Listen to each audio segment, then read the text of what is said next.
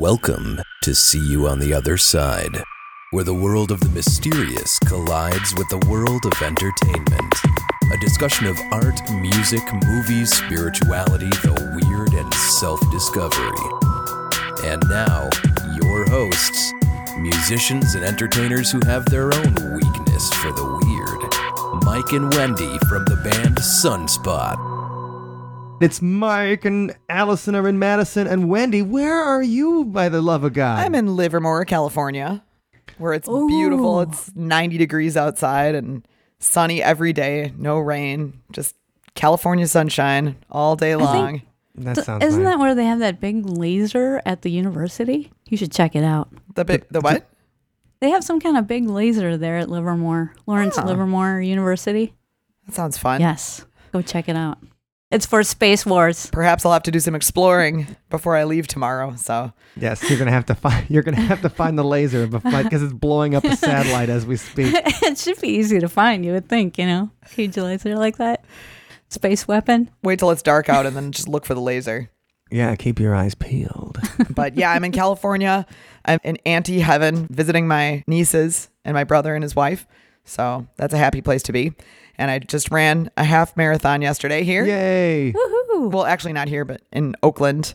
So that was fun. And Oakland is about 30 degrees cooler than Livermore. So that was Because it's closer to the ocean. the bay. It's the bay effect. Yeah, exactly. And that was absolutely perfect for running. So it was quite enjoyable. All right, so you had your own Olympics in Basically, Livermore. yeah. And I saw on Facebook, so you won the race. I won the race. Yeah, no, it looked like you made it to the end, and you looked happy and everything, and There so was you the won. Chariots of Fire theme. There was, and she won the California half marathon yesterday. I was really proud. I did. No, I didn't win. I did earn a medal, so that was good. Okay. So I felt like an Olympian because, I had a big hunk of metal that I had hanging around my neck. So that was cool. And this is your third half marathon, too. Yes, it is indeed. So I've now completed the Golden State half series. I've done all three in this series of half marathons. So I got a special medal for that. So now I'm done with half marathons forever. And just moving on to full marathon. Now that you've done the trifecta of the California, now you're going to become the marathon champion of Milwaukee. Well, if by champion you mean attempter, yes. I think if you finish a marathon, you're a champion. And I sure hope I do it then. In that case, I think you're going to be a champion. I want to be a champion. Yes. I'll try. So hard. that's fun. So Wendy's working on her physical fitness. That's right. And we're going to be talking about spiritual fitness today, aren't we? Yeah. Spiritual fitness. How's everything That's back in pretty good. Wisconsin? Last time I was there, we were playing at the state fair, and I was a glutton. I ate so much of the state fair food that I had a stomach ache for a day afterwards. It was pretty horrible.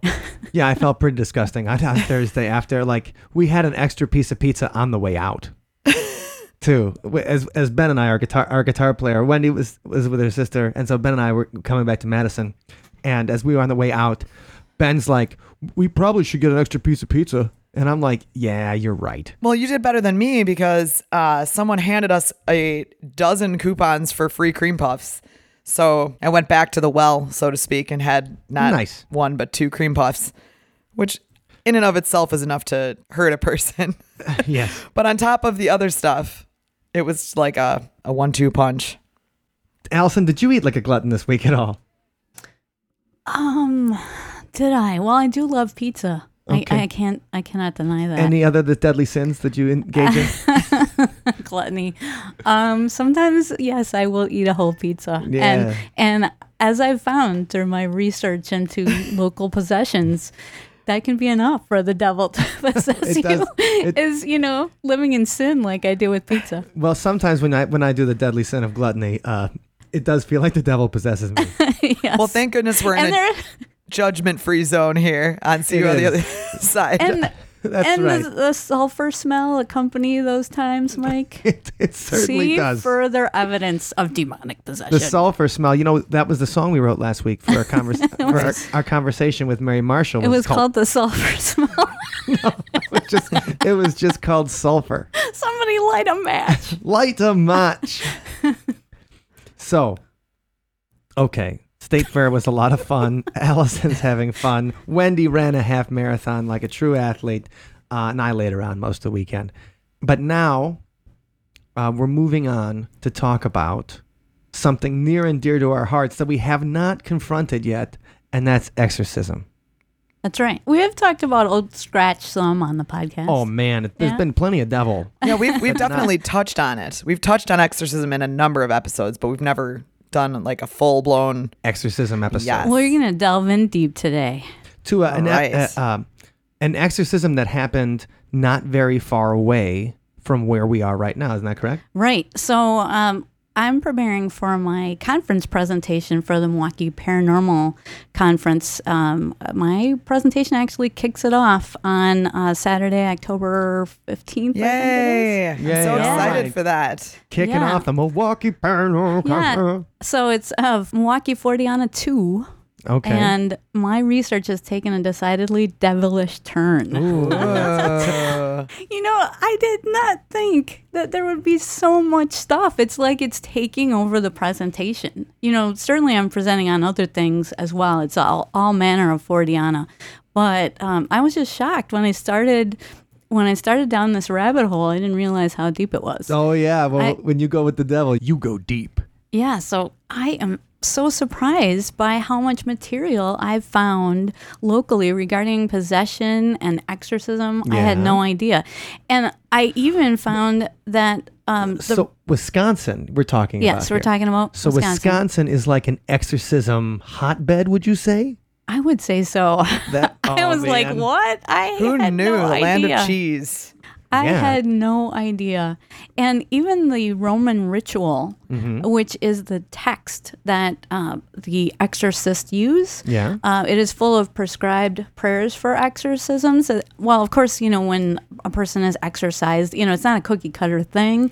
Right. So you can, instead of saying the power of Christ compels you, you can say other things like, go with God, or JC's on your side, or... well, whatever's going to make sense for the person is personalized to the possessed. But like slap five with the Roman ritual is a resource that you use, which has some prescribed prayers, which are always used, which are standard.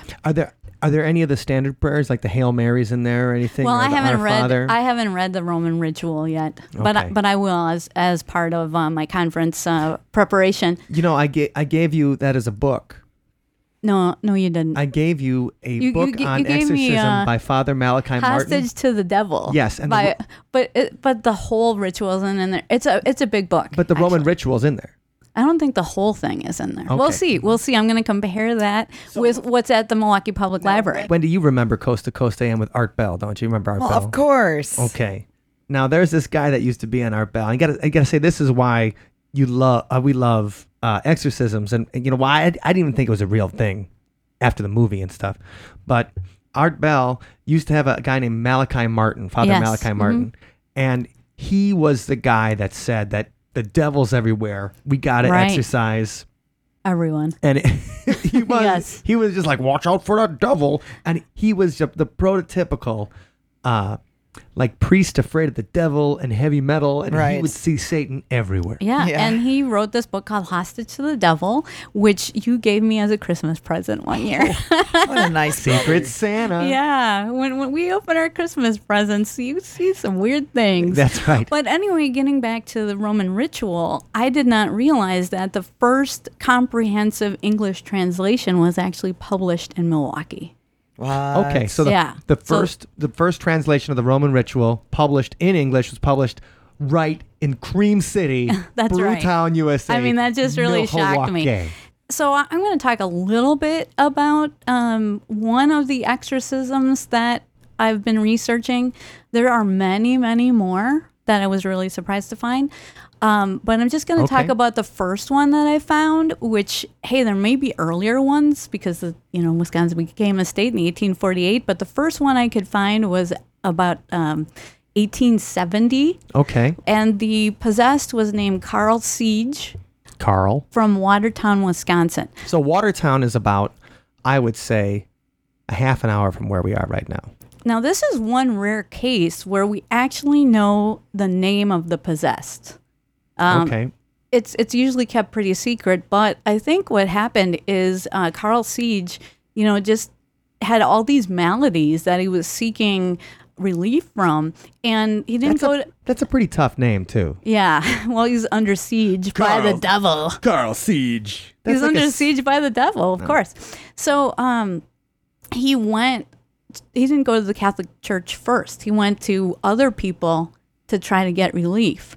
And then from that, I mean, the Catholics take it seriously. If you tell them you believe you're possessed, they don't go public with it. In fact, they keep it under wraps. They keep it confidential. So yeah, well, we know the Catholic Church is really good at keeping things confidential. If we've seen that Spotlight movie.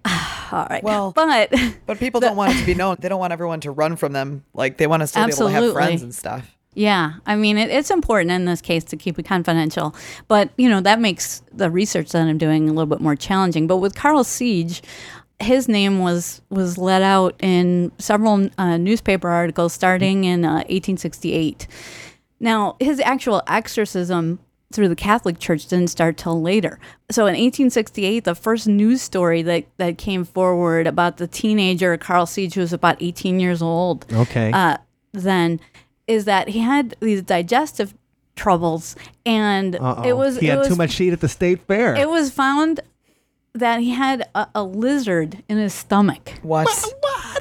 Yes, or at least that was reported. Definitely cause a stomach ache. Where do you even find a lizard around here? Which just reminds me of so many horror movies. The idea that you are infested by some kind of unclean creatures, which falls right in line with the whole idea of being possessed. Yeah, it does. Well, a lizard, when you think about Satan, as I often do, right? You're always thinking about the fact that Satan was first represented by the snake tempting Eve in the Garden of Eden. So it makes sense that Carl's going to have a lizard in his belly. Right. Not a ton of sense, but it makes some sense. And then in 1869, it was reported that there was a First Nations doctor. He's actually from the Stockbridge tribe, and his name was Dr. Quinney, and he tried to cure Carl. Wait, hold on a second. I know First Nations, so he's a Native American. Yes. But the thing is, Dr. Quinney. Yeah, I'm pretty sure that was the name. So there was a Dr. Quinney medicine man. Awesome. You guys are picking up what I'm putting down. Right? Yeah. Okay. Yeah, I got it. Oh yeah. I know you're a big Jane Seymour fan. Who's not? but anyway, I believe it was Dr. Quinney. Now I'm going to go back and check because I'm like, how TV poisons our minds. It does poison our minds. We've dealt with that in prior episodes. Anyway, so this doctor tried to cure Carl by putting poultices on him to draw out the evil. Okay, what's a poultice? Well, it's just like Vicks Vapor Rub. Kind of. Okay. Well, it's like an herbal concoction that you put on a wound and then you bandage it up. And some poultices, you have herbs and you put it on and then it'll draw out poisons. Sure. So that's what this doctor did. Like what kind of herbs? Like Kentucky Fried Chicken? We don't know. Okay. It's a secret. It's a formula. secret, like the Colonel's recipe. Now, so when the poultices were removed, these strange colored fibers emerged from Seige's skin. Whoa. What does that remind you of, Mike? Come on, you talked about Coast to Coast. Oh, I don't know. I can't think of it right now. Well, there's this obscure disease called Morgellons. Oh my God! Yes, have you heard of that? I have heard of it a little bit, but why don't you get in depth a little bit because Morgellons is disgusting. Okay, so Morgellons is these people are reporting these strange maladies, and the hallmark of it though is that they'll have wounds on their skin which have some weird fibers coming out of them. It looks like thread is coming out of your skin. Yeah. Okay. And like it's growing out of you. And somebody famous had it too, right? Yeah, Joni Mitchell has reportedly said that she has Morgellons. Okay, so Carl Seige, let's sum it up real quick. I mean, Morgellons has been disputed, let's say that. But I was just shocked when I saw that about the multicolored fibers coming out of his skin because I was like, oh my God, I'm making connections here. Yeah, that's interesting. But Carl was having trouble before he came even to the United States? Okay, so yes. So the problem started in Germany, his home. And Deutschland. So what happened was, everything was wonderful on his family's farm. And then suddenly his little sister found something interesting at the base of a tree. And she picked it up and she took it out to show her family. And it was a duck egg that had a little pinhole in it. And she was playing with it. And the mother, upon seeing it, immediately said, "Get rid of that. Get rid of it now." But it was too late. So she threw it aside. Wait, hold on. Yeah. Why would the mother freak out about a duck egg with a pinhole in it? Because to me, I'd be like, hey, look, a duck egg, and some animal stuck its tooth in there before it realized it couldn't break the, or am I using 21st century standards to judge a 19th century Probably, 25-year-old woman? Well, it seemed mysterious. Okay. And we'll get into what it might have been. Okay. Because a demon talked about it later on during the possession during the exorcism. Oh, okay. Oh, and the thing is, it was a duck egg. It wasn't a lizard egg, right? No, it was a duck egg. And it had this weird pinhole in it. And she was just fascinated with it. And her mom's like, get rid of that thing. Kind of like our mom would be. Sure. What are you touching that for? Sure, but if we touched like a cat or something like that, our mother would be like, oh, God, don't touch that cat. Right, exactly. It'll give you feline AIDS. So anyway, the kid throws it aside, and then the dog immediately snaps it up and eats it. And the dog goes crazy and has to be shot. Oh, man. And the little girl wastes away and dies shortly after. Sad. That's terrible. Now, Carl, I don't think he even touched the egg, but he, of course, came in contact with his sister, and his trouble started then. Okay. These weird, tremors and seizures, and he became crippled on one side of his body, where that side, his arm and leg barely worked, and they kind of shrunk away, and that was the initial sign that something was wrong. Yeah, I would say something's wrong. Absolutely. And then they moved to Wisconsin to try to get away from that trouble, but they weren't able to leave it behind. All right. So they finally went to the Catholic Church in 1870, and the exorcism of Carl Seige was actually approved by the Bishop of Milwaukee at that time, John Martin Henney, who would later become the Archbishop of Milwaukee, and he was the founder of Marquette University. Oh, so the founder of Marquette University, where people make legal decisions and stuff like that, believed in exorcism. Yes. Okay, so, just want to get that out there. Right, because you have to get a bishop's approval through the Catholic Church to perform an exorcism. There's certain tests that have to be done to make sure the person is not under a mental illness, to make sure it's really an authentic case of demonic possession. And Carl Seige met those 4 signs of possession, which we'll talk about. So he met the signs. You don't have to have all 4 signs. You just have to have a couple of them. Okay, so I want you guys. He met those criteria. I want you guys to listen close, because a lot of people are they'll say to things like, because Wendy and I are on Twitter all the time, and we're talking to people. And Wendy, do you ever get people say to you like, "I think I'm possessed"? Actually, no, I haven't gotten one of those yet. Okay, I've gotten about 6. Wow. Where people say like, cow. "I think I was possessed," or "I think I'm possessed," or my brother. Now I'm gonna get him. Yeah, I do have a lot of people contact me who believe they're getting messages from the other side, or seeing paranormal things, supernatural things, perhaps. But I haven't yet had a possession confession. Okay, well, wait for them, because now you can. This is what you can get. So when somebody comes to you, and this is what the Catholics use, the officials of possession, like the OG possession people. These are the 4 signs of possessions. So Allison, tell us the 4 signs, and let's see how Carl met them. Well, essentially, like I said, you don't have to meet every single one, but essentially what you're looking for is psychic powers. Okay, so yeah, that's what you're looking for in a nutshell, or in a duck shell, a duck egg shell. Oh.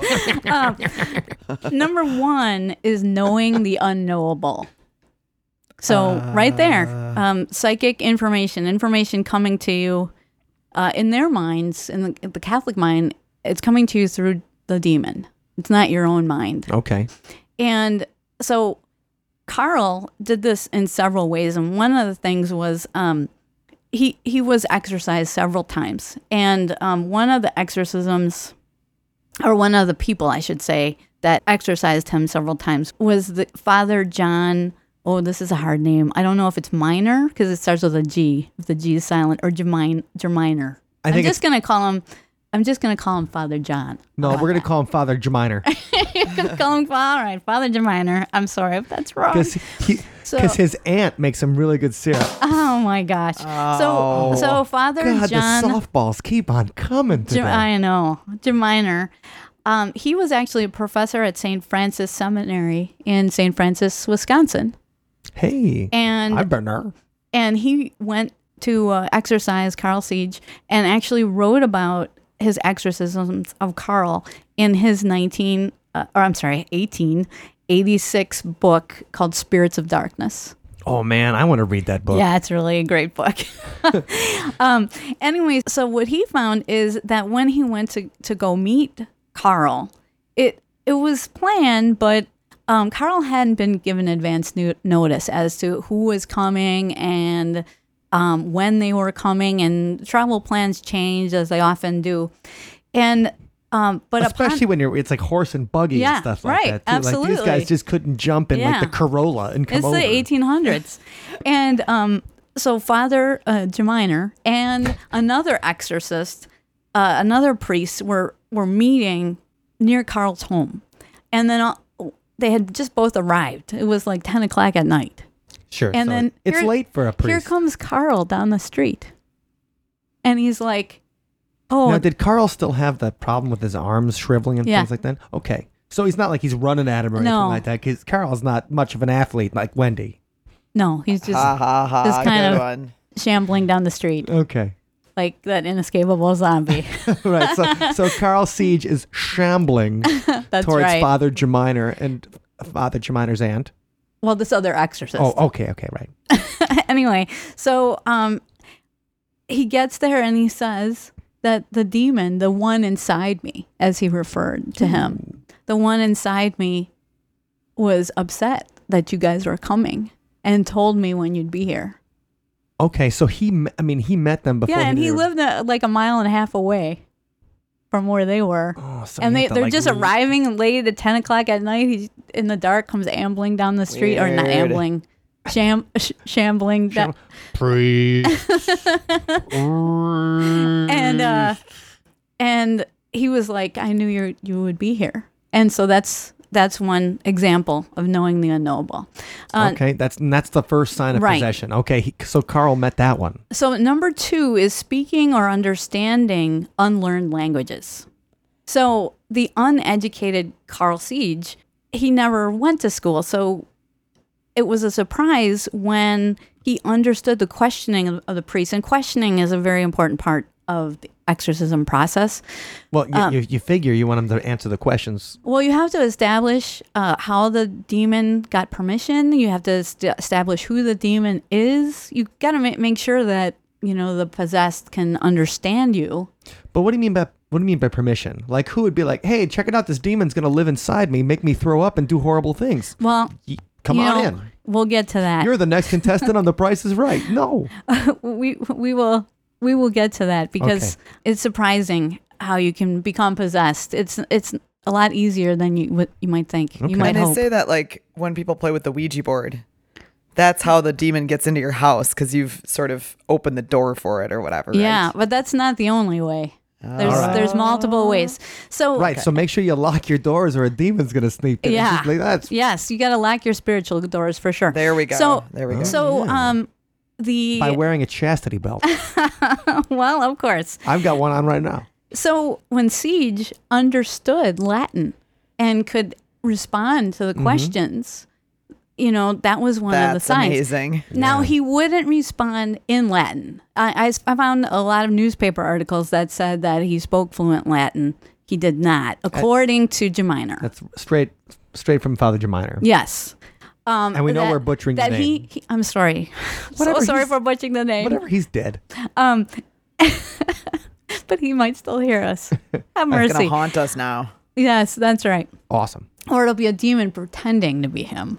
Oh, even worse. Oh, man, I shouldn't have opened my spiritual doors. That's right. So yeah, the fact that he could respond to questions, even though he responded to them, according to Geminer, always in his native tongue, which was German.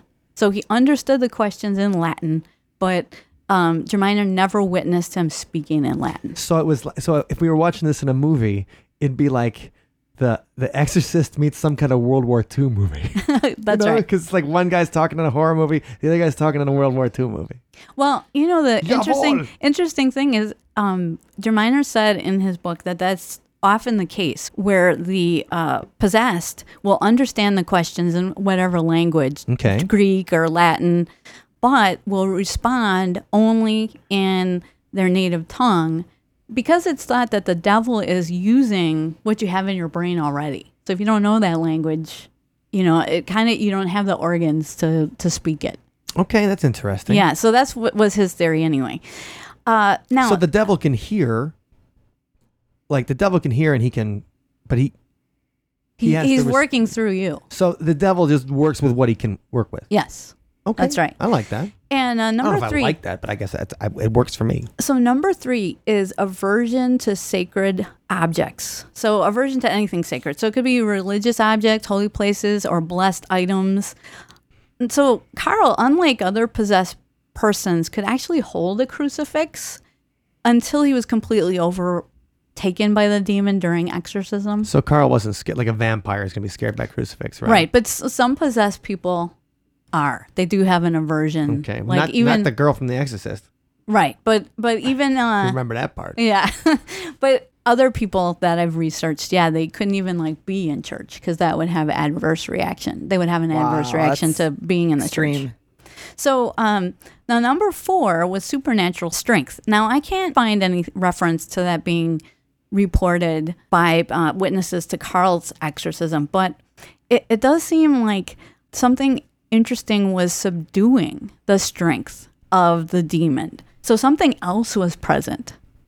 Okay, so it's like Carl's demon brought friends? Well, no, it seemed like something else was there helping the exorcists because so Carl would be holding this crucifix, right? And then they'd go into the prayers of exorcism and then he'd be overtaken by the demon and the demon's like, I got this cross in my hand, this crucifix, and he'd try to throw it. And he wouldn't be able to. It would stick to. He had his hand open, trying to shake it off. It would stick to him like glue. Wow. Okay, maybe that was Dr. Quinnan's work. No, what I mean, Quinney. Dr. Quinney. It's like, okay, there's the power of Jesus, and the Native American spirits show up and party with him too. Maybe, or it could be something like Saint Michael. So Saint Michael, the archangel, is supposed to be the angel that you can call upon during exorcisms. And during the 1949 case that inspired the Exorcist book and movie, the priest reported hearing, and other witnesses as well, reported hearing the voice of Saint Michael before the exorcised boy was released by the demon. Oh, that's interesting. Now, the thing about the angels, though, is that angels were never people, right? I don't think so. That's the whole idea. I'm no expert. But the idea is that angels are not, you don't die and become an angel. No. Angels were created by God separately. That's right. Humans. And the devil was an angel. That's right. Michael, he's a fallen angel. Okay. All right. Just because I was because you think of a saint, you think of someone who was alive and did a whole bunch of saintly things. Yeah, they call him Saint Michael the Archangel. Okay. And so the thing about him is he can be called on during exorcisms, and maybe that was happening in this case. Because in the 1949 case, which is, there's a lot on that, but it's too much to go into today. But the significant part is that the priest and other witnesses reported hearing the Archangel Michael addressing the demon directly. Okay. What did he say?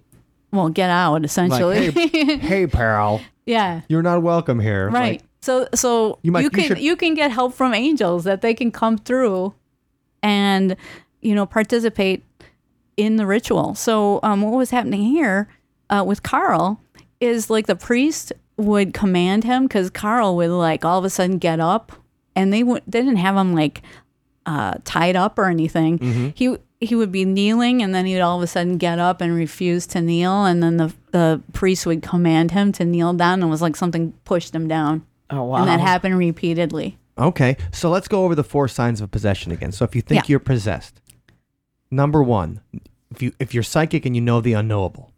Number two, if they can speak a language that you don't understand or understand it. Yeah, you've never studied that language and suddenly you can speak it. Number three, if when you touch a crucifix, you burst into flames, you might be possessed. Right. And number four, if you have supernatural strength. Right. And you don't have to have all of these, but you at least have to have like a couple of them. So before you tell me you think you're possessed, go over the 4 signs. Most have 1 and 2 and probably 3. And if you have supernatural strength, I want you to come over to my house because I have a whole bunch of furniture I could use help You can help moving. me move, yes. And we need you at the next Sunspot show to help load in and load out. We would love to take a possessed person on the road with us. Number one, oh my gosh, to operate the merch. Why don't you buy anything? Why aren't you buying things? Yeah, demons are persistent. And they just, they will not let you be. Put money in the guitar case. Money in the guitar case. So, okay, if you have supernatural strength and you're very persistent, we got a spot for you in the van. Absolutely. Perfect. So there's a couple of things about this case that really just scared me. Really, it was different than what I thought about exorcisms. Okay, so what's so special about Carl Seige and the demon? Well, firstly, you don't officially have to allow a demon to come in. You don't have to say, "Welcome, demon." I'm looking for a sublet. You don't have to. Right. You don't have to do that. You don't have to advertise. You don't have to go to some satanic ritual. Nope. Okay. You don't have to do that at all because, like you were saying, Wendy.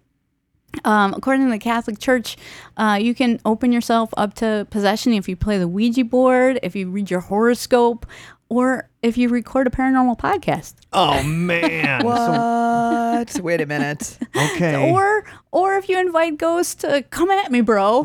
Like Zach Baggins. Yeah. No way. Let's see what you got, Ghosty. Come at me, bros. Yeah. So essentially everything we do. Right. Okay. So, but you can invite them in without even really knowing that you're inviting them in. Right? Absolutely. Ooh, that's scary. And then sin can also invite them in, like too much pizza, gluttony, as you were saying. The 7 deadly sins. Which everyone does. Everyone has sin. I mean, fried cheese. Right. Now, yep. The one that surprised me the most, though, was probably that you can be bewitched. Oh, but she was so cute. Yeah. Well, remember she wiggled her nose? Not in Carl's case. Wait, was that Bewitched or was that I Dream of Ginny? With nose wiggle? That was Bewitched. Right? She wiggles the nose and then something happened? Absolutely. Yeah. Oh, I loved her. So the fact is that somebody can curse you to become possessed. That's not fair. Yes. Oh, man. So let's go back to that duck with that duck egg with a pinhole in it. Let's go back to that. Okay, you were asking about that before. Duck hole with pin egg. Yeah. So duck egg with a pinhole was a hex. Okay. That was some cursed item that had been placed there to be found. Was it intended for the specific person or just for anyone to find? I think that's a good question. I think it was for the family because it was placed on their property. Ouch. All right. I think it was placed by a neighbor because the demon possessing Carl revealed to Geminer the name of the old German woman in his village who had cursed him. Oh, man. What was it, Helga? God, I don't know. Helga's always caused that problem. He didn't record that in the book.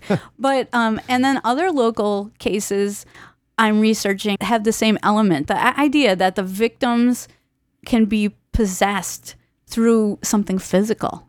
Okay, so you just touch something. Yeah. So Carl's little sister, I mean, she got the worst of it. So Carl, it sucks to be possessed and everything. It sucks to have your arm shriveled up. But Carl's little sister died. And the dog had to be shot. Right. And the dog had to be executed. Terrible. Yeah. Right. And so the idea that something physical, you could just touch something that's cursed or eat food that somebody has hexed. Oh man! You know, that has come up again and again in the cases that I'm researching. It all comes full circle to gluttony. Right. And now we have to watch out every time we go to a party and we go back to the snack table. You got to wonder what's because you don't know, is that food blessed? I don't think so. Is this going to be the cursed Chex Mix? Oh no! Did someone make the sign of the cross over it? No. I thought it was spicy. You thought? Yeah, it's full of satanic herbs. That's what it's full of. It's full of the devil. They might be tasty, but yeah, it's trouble. Now, the other thing was that I learned is that exorcisms aren't the one-shot deal that Hollywood makes them out to be. Well, I thought that Hollywood was always right. Oh, that's right. Just like Google. Yeah. Sadly, no. Every time I look at Google, every time I look something up, I just believe the first thing I saw. Because on the internet, people wouldn't lie, right? No. Oh, yeah. So once you're possessed by demons, they usually come back. And you have to be exorcised repeatedly, sometimes throughout your whole life to receive any kind of peace. You can only get some temporary respite from possession. Oh God! So it's like it goes into remission. Right. Yeah, that's a great way to put it. So did Carl Seige ever have to be exorcised again?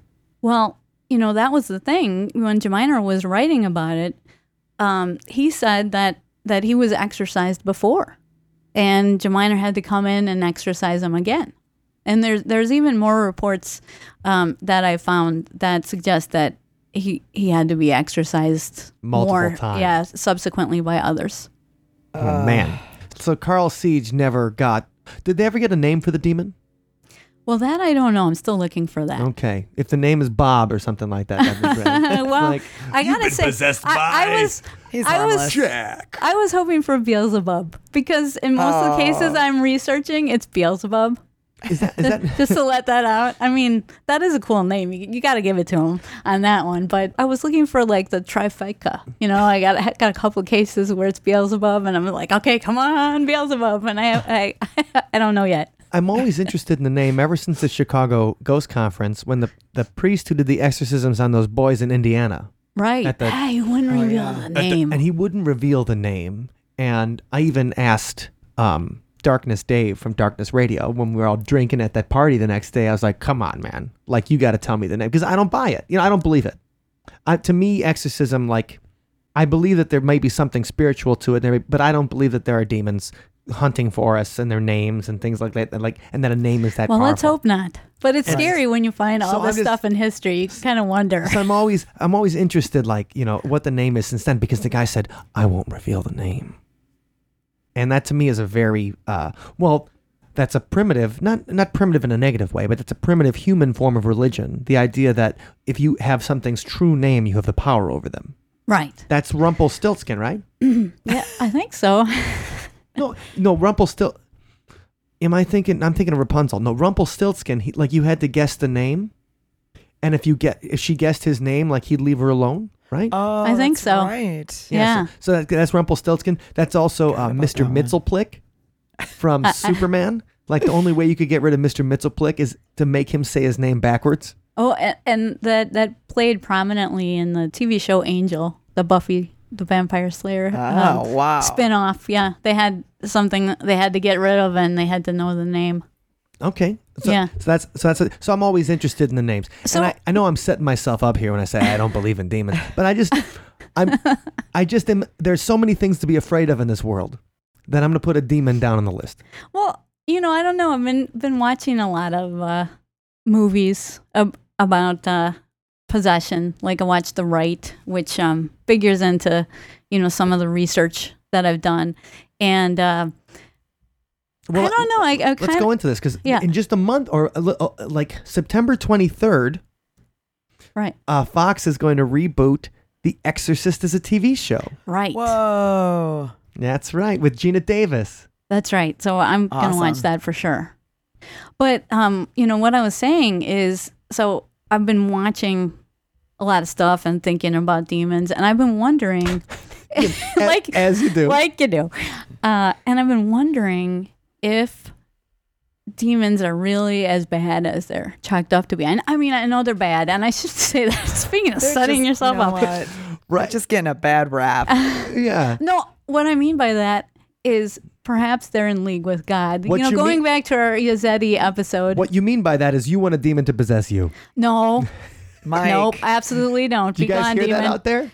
Get behind me, demon. That's what you're supposed to say, according to Malachi Martin. Get behind me, demon. Or get behind me, demon. Get behind me, devil. But I don't know about you, but I'd like to keep the devil where I can see him. I don't want him sneaking up behind. But yeah, that's part of a prayer. Get behind me. So but it's just this idea that demons, maybe they're trying to bring you to God. Okay, let's go with that for a second. We talked about the Yazidi back in, I don't know, long time ago. I Yes, don't know what episode that was. Over a year ago now, we talked about the Yazidi, and they're a group of people in Iraq who don't believe that they believe that the devil got back together with God. Yeah, that the devil's reconciled, and they call him the peacock angel. Yeah, and they broed out, and they figured it out, and Right. and now the devil and God They hugged it out. That's right. The devil and God are cool again. Which I love. I love that idea of It does that sound nice. ultimate reconciliation. So why do you think? And Peace and redemption. harmony. Yeah. So why do you think that demons might be working for JC? Well, I hate to spoil the right.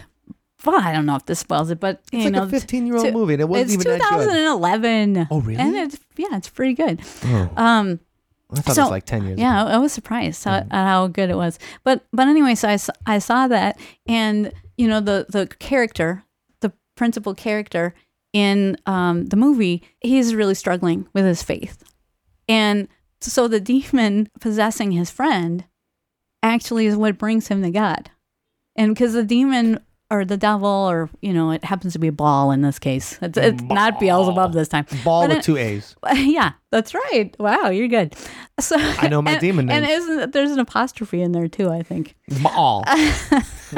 Anyway, so the ball wants this character to believe in him. And of course, when the character believes in him, he's going to believe in God too. Yeah, that was the whole trick. That's what Christopher St. Booth said. He's like, well, if you're going to have because we were talking about exorcism, he's like, well, if you got to believe the devil, then you got to believe in God. Well, so that was the kind of the trick of it. To me, it was like Ball doesn't know that.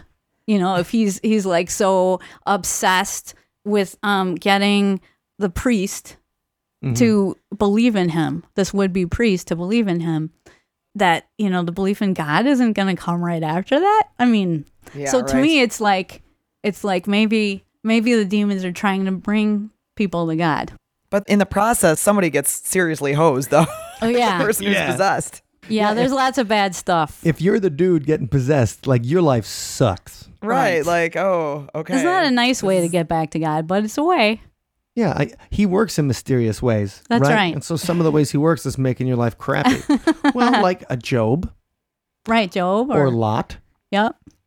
He's turning people's wives into salt and stuff like that. Like, if we're talking about the Old Testament God, his ways are very mysterious. That's right. Because the Old Testament God hates you. What was that song, Mike? A vengeful and angry God. Yes, one of my favorite songs.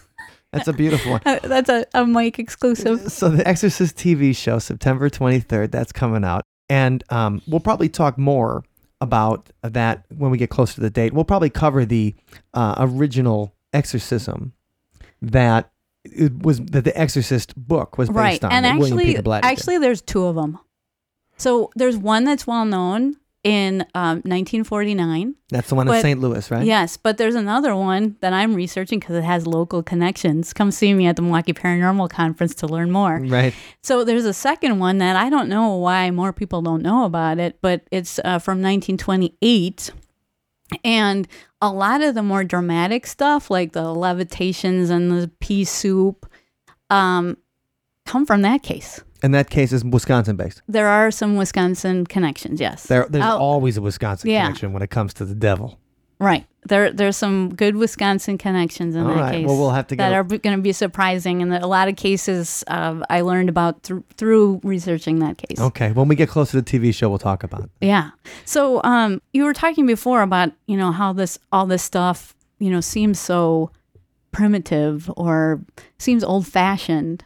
Well, yeah. And like the idea of exorcism, even in old newspaper articles that I was reading about Carl Seige from the 1800s. People in the newspaper articles were saying that, exorcism was old hat. Like, how can we still believe this kind of thing? Well, that's a really good question. Right. So today, what's going on with exorcisms? Oh, man. It's not over. Whoa. All right. I think exorcisms are the next big thing. Yeah.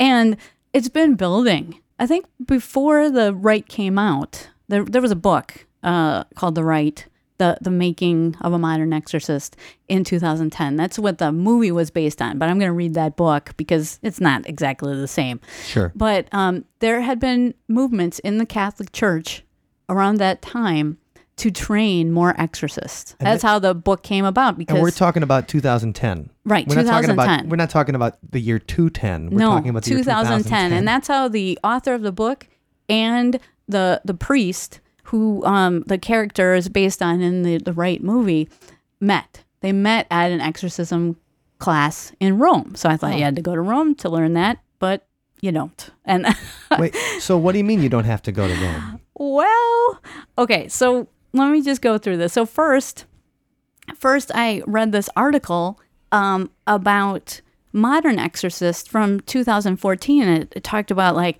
how possession is on the rise, and there's this effort by the Catholic Church. Almost said chocolate church. Chocolate church. I got that gluttony thing going on. It's dogging me. I'd like to be confirmed in the chocolate church. Me too. Anyway, so the Catholic Church. So this article 2014. It's about the Catholic Church and their effort to train 50 exorcists and possibly to get an exorcist for every diocese. And it was an article from an Iowa paper, but it talked about where this Iowa priest was going to get trained. Well, have you been to Iowa lately? No. Yeah, it's the devil's everywhere. But anyway, where was he getting trained? Well, he was getting trained by the Milwaukee-based Pope Leo XIII Institute. There is a Milwaukee-based institute that trains exorcists that is Catholic-based. Well, how do we sign up? Well, you can't. Like, is there an online register or something? Because you have to be a priest. Okay, I don't want to do that. Yeah. Well, okay. Well, you're not going to get it in then. So here I thought you had to go all the way to Rome to become an exorcist, and then I find in my own hometown there's an institute which trains priests to do that very thing. Now, the actual training takes place about an hour away from Milwaukee Illinois. How do they do it though? Do they have to get a possessed person? Like, how do you bring in, because maybe an actor. Yeah, because you would think there would have to be some on the job training. Yeah, but think about when you get trained to be like a Red Cross first responder. They don't have you do CPR on a real person. There's like a possessed dummy. Maybe. I mean, I'm just saying, like, they have ways of training people for situations without actually being in. Yeah. That'd be pretty sweet. Yeah. So let's just say I'm shocked that you can get trained so close to home. Yeah. And so I visited this seminary where you can get trained to be an exorcist. It's called the University of St. Mary of the Lake, and it's also known as the Mundelein Seminary. It's in Mundelein, Illinois.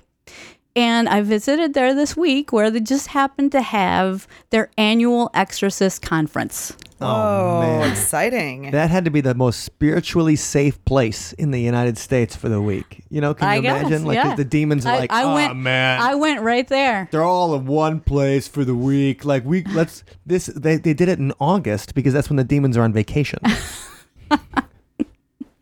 Yeah, they like to they like to go get away just like we all do. They like to go someplace a little hotter. Absolutely. So I was surprised that this conference was going on. I had intended to go to this seminary because they have some books that I can't get anywhere else. So I kind of staked out the parking lot. Like Spirits of Darkness? Did you find Spirits of Darkness there? Well, yes, but that is also at the St. Francis Seminary. Because remember, it was written by a professor from St. Francis. But St. Francis Seminary. You can't find like Spirits of Darkness on Amazon or anything like that. You have to go to seminary libraries. That's the one thing you cannot find on Amazon is Spirits of Darkness. I was so surprised. They have this whole huge area in the library that has all kinds of books on parapsychology and every weird book that you can think of on demons and ghosts and stuff like that. Cool. At the That's seminary awesome. library. So of course I staked out the parking lot just in case some of the exorcists would come out. Do they have do exorcists have badass bumper stickers? No, we did. That? We did. I take on the devil. We did look for those. Pow. We did look for those. Yeah, you can't scare me. I'm an exorcist. But we did see license plates from all over the country in the parking lot that day. Any Boy, you were really doing your due diligence with the details. Right. Yeah, wasn't she? Allison. And Nice so it was work. hanging out. None of them came out though. But there was nothing on the license plates like Devil Killer, like DEVLKLR or STNBSTR, like Satan Buster. Isn't that like the sin of pride? So Oh, yeah. yeah, right. They got to keep it on the down That's low. true. Anyway, so I went there, and of course, I'm sad to say that I didn't see any actual living exorcist. I just met with some dead ones. There were some literature written by some dead exorcists that I could only get there at the Mundelein Seminary Library.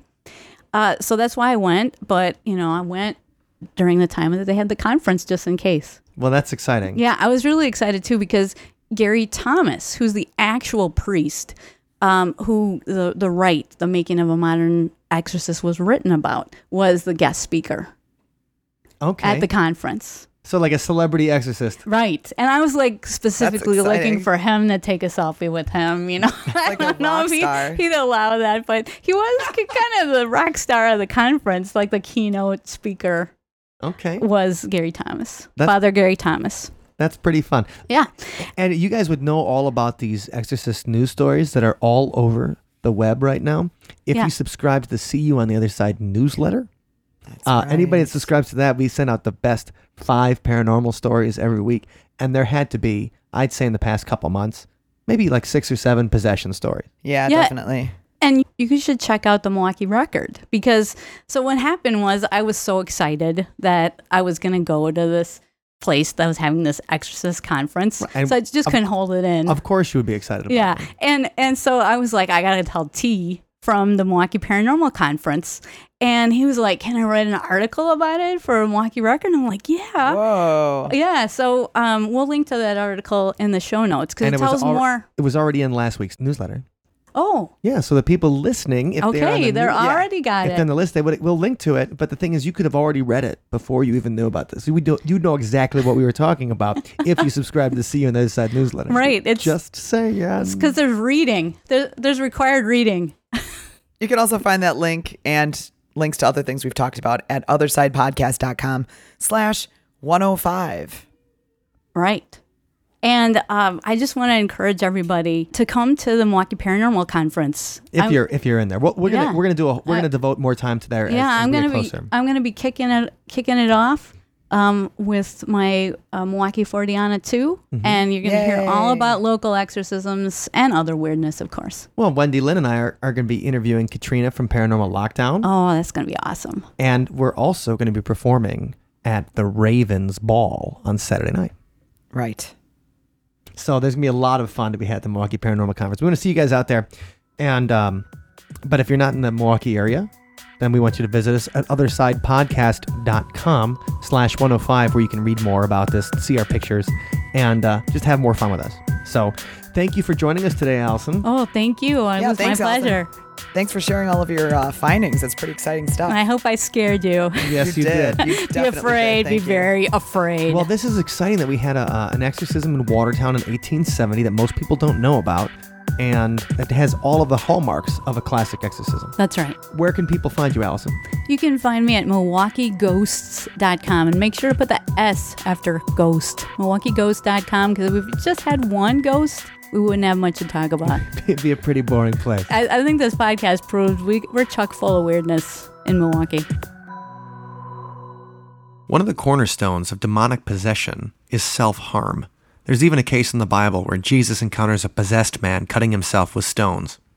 This Sunspot song, Mercy of Myth, is about all the ways that we punish ourselves because we feel guilty and bad about things, and about how punishing yourself needlessly isn't worth it, because not only does it make you feel bad, it also opens you up to demonic possession. Here's Sunspot with Mercy of Myth.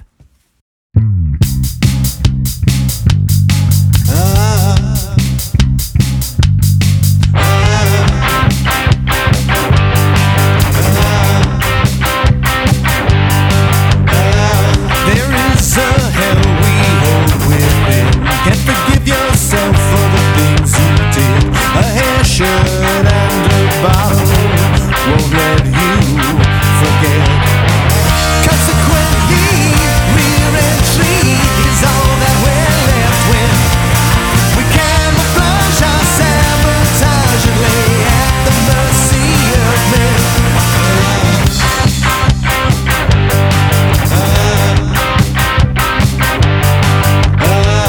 And cover's even worse than crack. You don't need a sheepskin to know that. Even after cutting, nail biting, hair pulling and spiting, all your shame is still toxic. Consequently, re-entry is all that we're left with. We camouflage our sabotage and lay at the mercy of men. I'll abandon ship on this guilt trip and let it drown. Need some clemency from self-pity and burn it out. Burn it out.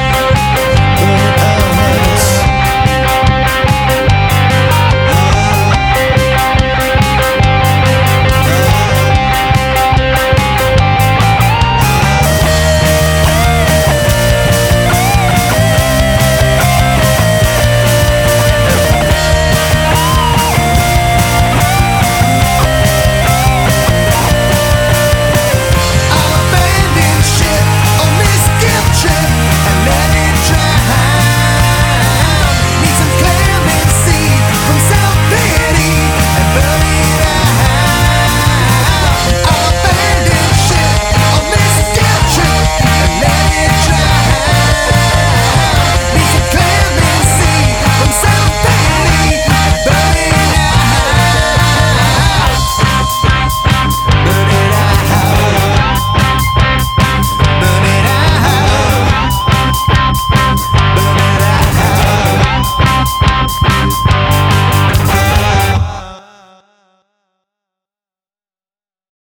Thank you for listening to today's episode. You can find us online at othersidepodcast.com. Until next time, see you on the other side. Put money in the guitar case. Money in the guitar case.